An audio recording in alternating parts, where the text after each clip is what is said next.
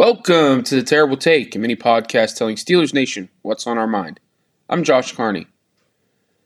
Very, very little went right for the Pittsburgh Steelers in Sunday's 30-7 drubbing by the San Francisco 49ers at Acrisure Stadium. Pittsburgh couldn't pass or run the football offensively, let alone protect second-year quarterback Kenny Pickett consistently. They couldn't stop the run or seemingly cover anyone defensively either. But there is some good news coming out of the loss Sunday, though, if you can fathom it.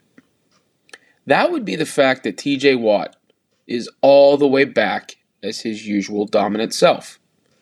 Watt, who stated that he never felt like himself until very late in the 2022 season after dealing with a pectoral and rib injury, certainly looked like himself on Sunday.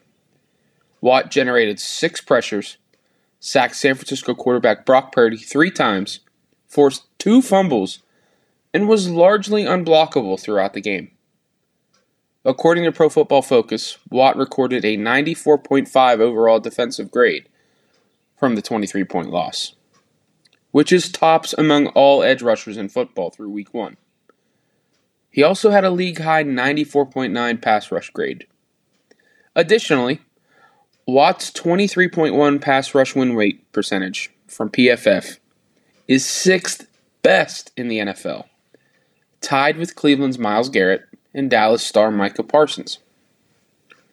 With the Steelers likely to be without star defensive lineman Cameron Hayward for the next 4 weeks at minimum, and up to 8 weeks if he does elect surgery on his groin, Watt is going to have to be his usual dominant self time and time again these next few weeks.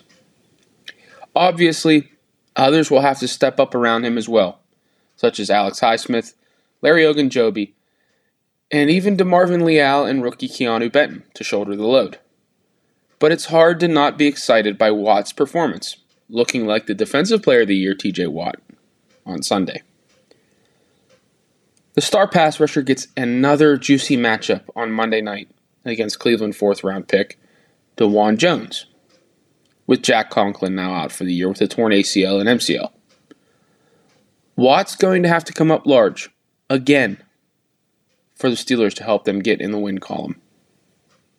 Good news, though, maximum wattage is back in the black and gold.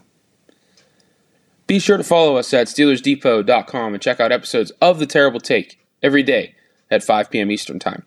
And check out The Terrible Podcast with Alex Kozora and Dave Bryan every Monday, Wednesday, and Friday.